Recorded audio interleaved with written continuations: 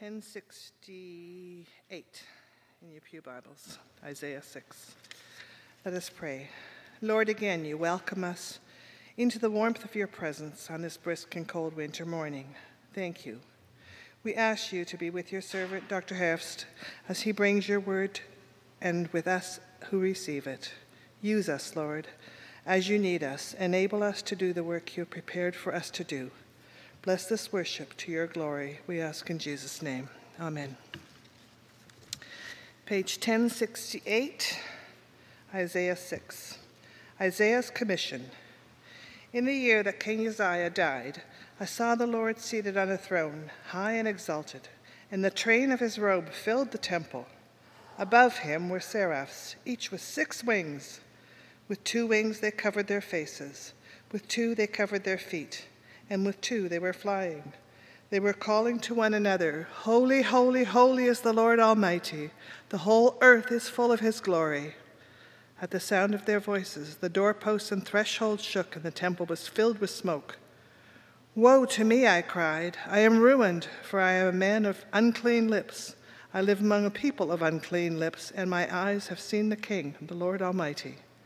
Then one of the seraphs flew to me, with a live coal in his hand, which he had taken with tongs from the altar. With it he touched my mouth and said, See, this has touched your lips. Your guilt is taken away, and your sin is atoned for. Then I heard the voice of the Lord saying, Whom shall I send, and who will go for us? And I said, Here I am, send me. And he said, Go and tell this people, Be ever hearing but never understanding, be ever seeing but never perceiving. Make the heart of this people calloused, make their ears dull, and close their eyes. Otherwise they might see with their eyes, and hear with their ears, and understand with their hearts, and turn and be healed. Then I said, For how long, O Lord? And he answered, Until the cities lie ruined without inhabitant, until the houses are left deserted, and the fields ruined and ravaged, until the Lord has sent everyone far away, and the land is utterly forsaken. And though a tenth remains in the land, it will again be laid waste. But as the terebinth and oak leave stumps when they are cut down, so the holy seed will be there in the stump in the land. This is the word of the Lord.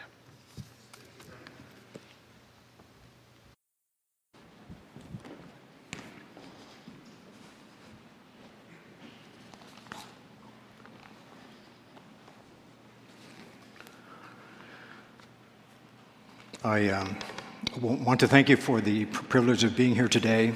As was mentioned, a lot of my life was done in Hamilton, just up here on the mountain, and so it kind of feels like being home today. So thank you for the privilege of sharing God's word today. You know, it's an absolutely wonderful thing to be a follower of Jesus Christ. To recognize that you are loved, that you are known by God himself, that his grace has found you, and that you and I are embraced and taken into the circle of divine love in ways that should thrill us and make us want to dance.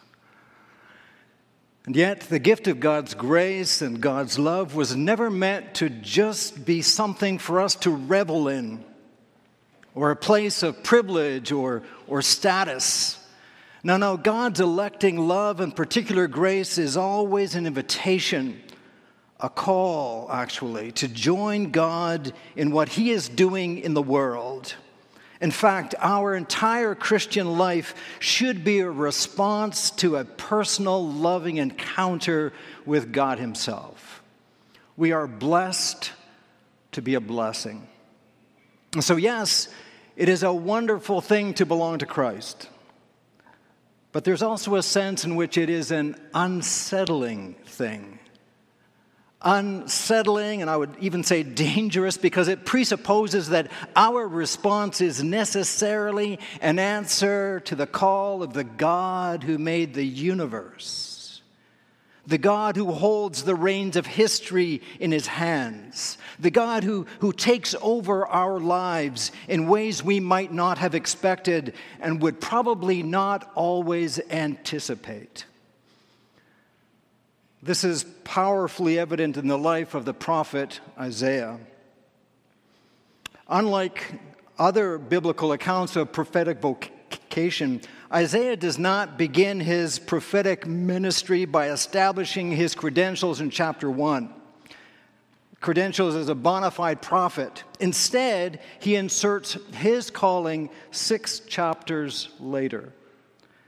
Now, it could be that he needed to be reminded of the commission himself because his message was not always popular, and either he or the people were wondering if he was the real deal or not. Or it could be that he was spending time in a type of contemplative prayer that is part of the Jewish prophetic way of life. But suddenly he finds himself in what Celtic Christians have often called a thin, sacred space.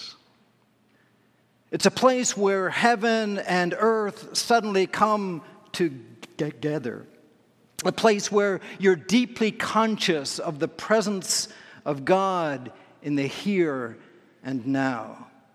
It is an experience so electrifying that you can never forget it. And for Isaiah, it happened the year that King Uzziah died. And it's interesting because by setting the context in this way, Isaiah's profound religious experience is immediately and intentionally inserted into real-world history, not just in the religious column of the Jerusalem Post. However, what's more is that with Isaiah, there's another dimension that intensifies the experience. Because you see, it's not just any king who is the historical reference point for Isaiah's call, but it's King Uzziah. And of all Judah's kings, Uzziah was only second in extravagant splendor to King Solomon. He was recognized for his military prowess, for his innovation, his power and skill. He was at the top of his game. So much so that he thought that as king, he had the right to barge into the temple and make a sacrifice. After all, he must have had Yahweh's power, or favor, he thought, because he clearly had his blessing. And despite warnings that this was not his privilege, this was not his place, he boldly insisted that rules were for other people, not for him. And in a moment of terrible pride, he dared to enter the place that only the priest was permitted to enter. No one could stop him except God. And stop him he did. God struck him down that very second with the disease of leprosy, a slow and agonizing death that isolated him from God and from the people, as you can read in 2 Chronicles 26. And no doubt, as a professional religious person, this was deeply burned into Isaiah's subconscious. He was acutely aware that while God is good, he's not always safe, as C.S. Lewis fans will remember. And now, Isaiah, through this contemplative prayer, is brought not simply into the earthly temple, but into the very throne room of God himself, and he sees God. I saw the Lord sitting on a throne, high and exalted, lifted up. And the hem of his robes filled the temple. There were angels, seraphs, around the throne serving God. There's billowing smoke everywhere. Isaiah finds himself face to face with Almighty God. Wow, what an opportunity. A private audience with God. Just imagine. I mean, forget the genie in the bottle or open sesame to a secret door to some hidden thing. No, this is the real experience. And now's his chance. What can I ask for? Politely, of course. Gimme. Or please bless so-and-so. Or maybe a few help this person or that. But no, Isaiah is silent before God. Now, there certainly is a place for intercessory prayer, but in a world filled with so much noise and talk, even religious talk, you and I desperately need to make room for contemplation as we discern God's will for our lives. We need to intentionally cultivate silence so that we can listen. Listening prayer, not asking prayer. And Isaiah is silenced before God. He looks, he observes, and he listens. And one seraph shouts to the other, "Holy, holy, holy is the Lord God of hosts. The whole earth is full of his glory, and the entire framework around the throne room trembles." Did you notice that Isaiah never really describes God? Just everything around him. All he can say is, I saw God, and then he goes and he says, and the hem of his robe filled the temple, but he says nothing about what God looks like. He gives no hint as to what God is like when he sees him. No, what he sees transcends knowledge. And there's smoke everywhere. Isaiah can see. Isaiah can smell. And it's a vision that completely engulfs him. He's overwhelmed by it. And as he tries to take it in, he's unhinged. He's disintegrated. He's terrified. He's scared. And when he finally finds his voice again and manages to string a few syllables together with a measure of coherence, all he can say is, "Oh no, woe to me, I'm undone, I'm unraveling, I'm coming apart, I'm lost. For I'm a man of unclean lips, and I live among a people of unclean lips." Unclean. What were lepers supposed to shout as people came close? "Unclean, unclean, go away. Go away." What did King Uzziah shout as he was led away from the temple? "Unclean, unclean." And so Uzziah's temple experience frames Isaiah's response to his vision from God. It is in the presence of a holy God that Isaiah sees his true self and goes through a major deconstruction of who he is. And he becomes self-aware as never before. And all he can say is, "Unclean, go away." It's what Peter said when he was on the boat with Jesus and sees a glimpse of Jesus' majesty and divine power. He says, "Depart from me, because I'm a sinful man." And you know, there's a key lesson to be learned here. And that is, before God can do something with you, and before you can do something for God, God needs to do something in you. It's a painful experience. It's a difficult place to be in, but it's absolutely necessary. This can be quite perplexing. And I often discuss this with interns as they begin to work. But you know, you've said yes to God. You've given so much up to follow God in obedience. And I mean, think about it. So many people in the world are just out for themselves, just climbing this ladder of success. But no, you want to serve God. And it could be that it's in the church, it could be in the community, it could be that you've accepted the voice of the congregation as a call of God to serve as elder, as deacon, or you've agreed to teach Sunday school or to volunteer in one of the ministries of the church. Or it could be that you've joined to help others serve the homeless downtown, and you want to do this with passion and with delight and with all of your heart, and you're eager to begin, you're excited. And suddenly, bam, something happens. and muck from your past oozes into your present life experience. Skeletons that you thought were buried long ago start rattling away in the closet. Or the blazing light of God's perfect holiness shines that spotlight on that ugly, dark sin that you thought was forgotten but was just lurking below the surface. And it doesn't make any sense, you say, but it does. Before God can do something with you, before you can do something for God, God needs to do something in you. God is stripping away the false self. God is deconstructing any romantic ideas about self-importance or about us saving the world. Isaiah might have had a special role in the king's courts. He might have been gifted with amazing eloquence as a prophet.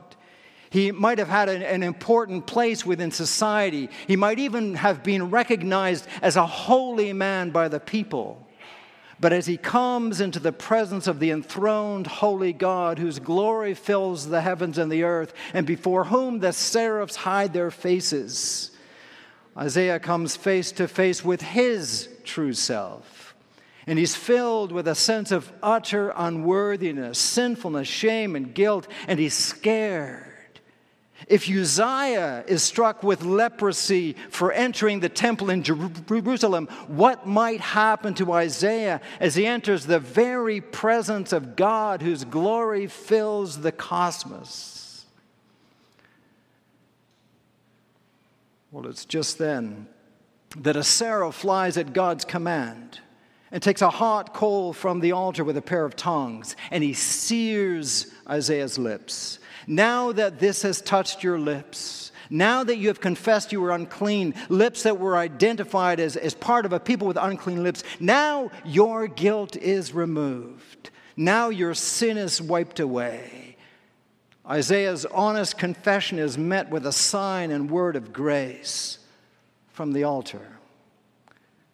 Isaiah experiences the searing, healing, purifying power that flows from God who accepts the gift on the altar. You know, there's something profoundly pastoral and encouraging here. God meets Isaiah precisely where Isaiah felt his deepest shame and sin. I'm a man of unclean lips, and the seraph takes the coal and sears those unclean lips so that his guilt is removed and his sin is wiped out. Isn't it true that we're often ashamed of our sin and brokenness, and we want to hide it from God because we think somehow that God couldn't possibly love us as we are? We try to hide our wounds, and yet in those key moments where we're drawn into that thin, sacred space and we come close to God and God comes close to us, exactly to that part of our lives where we are most disappointed in ourselves, He comes exactly to where we are deeply ashamed. Ashamed because we should have known better. Disappointed because we are fully aware that we're not what we should be, or we're not even by grace what we could be. And we're frustrated because we've said sorry so many times, we've tried our best, and yet we've slid into the same sinful patterns again. And we can't imagine that God could possibly like us, or that He would want to meet us there in the place of our shame. And yet He does. As Paul explains, where sin increased, grace abounded all the more. And it's Isaiah who will say later in his writings, He, the Messiah, was despised. There was nothing attractive about Him that we should look at Him. He was rejected, someone that you would want to cover your face from instead of looking at Him. He was crushed for that which fills us with shame. And yet, by His wounds, we are healed. We are made whole. The amazing truth is that our brokenness is precisely the place where the broken Christ meets us. And our wounds and his wound becomes one and the same, and we are healed. What a liberating experience. What transformation and hope. But that crucial liberating experience, nevertheless, is also something painful as we come to understand that sin has a price tag, even when someone else pays for it, and we are set free. And if you've ever had a bruised lip or bumped your lip or even burned your lip on hot coffee or tea, you'll know how painful it can be. Impure lips are purified, but they're tender now. There's no cheap grace. And then, immediately afterwards, after seeing God in all of his holiness, after the confrontation of his false self, after the searing, healing touch with a coal from the altar, after the experience of purification and being washed, cleansed, then, and only then, he says, I heard the Lord. I heard the voice of the Lord. Yahweh speaks, and he asks, whom shall I send? And who will go for us? And Isaiah now has the courage to say, here I am, send me. Here I am at your service, ready to do your will. Here I am, the real me, not some optimistic, romantic idea about me. Here I am, the real me, not some pessimistic, self-loathing idea about me. No, here I am, delighting deeply in your gift of grace. Here I am, send me. And Yahweh says, go and say, be my spokesperson, be my mouth, use your lips to speak on my behalf, be my representative. Do you know, God still needs witnesses today, people who speak on his behalf. And so as we conclude, there's still one more aspect I'd like to mention. Because a life of being sent, a life of telling the truth in a world of fake news and lies and dehumanizing ideologies, the kind of truth-telling life that we so desperately need in our days will not be welcomed with open arms. As Isaiah goes on to tell us, people won't necessarily like what we have to say, and it will be rejected. And so a life of truth-telling can only be sustained by God through the life-giving worship that's celebrated week after week by the gathered people of God, where contemplation and silence and listening and prayer and singing are vitally important, where there is the gathering of us as the baptized community of God's people.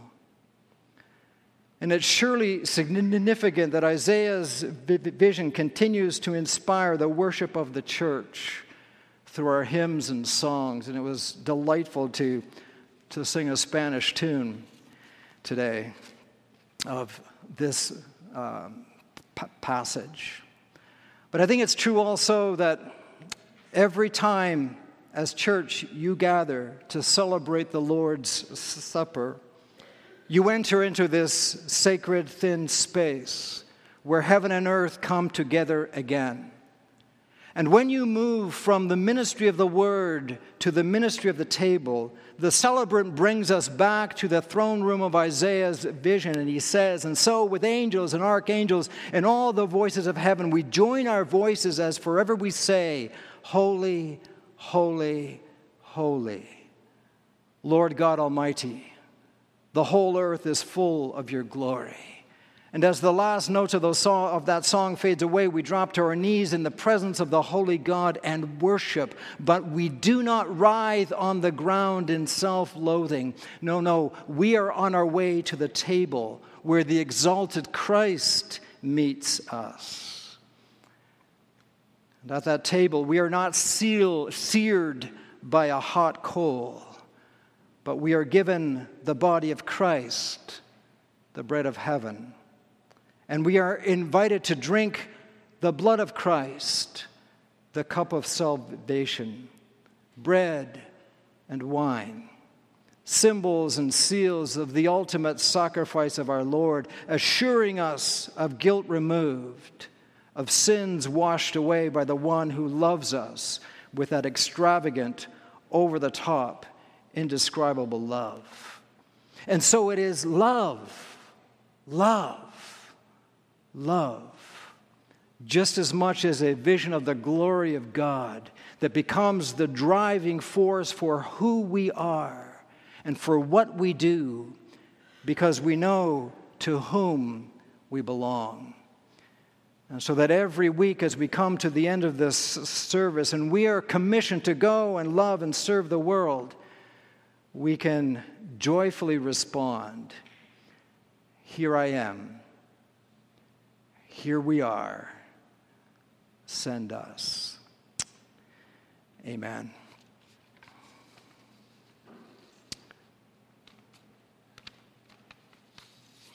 Let's pray.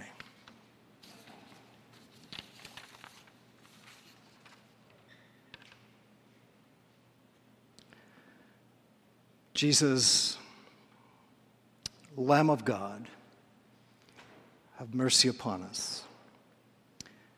Jesus, bearer of our sins, have mercy upon us. Jesus, Redeemer of the world, grant us your peace, so that we, deeply conscious both of your glory and your surprising, extravagant love, may wholeheartedly respond, "Here we are. Send us." Amen.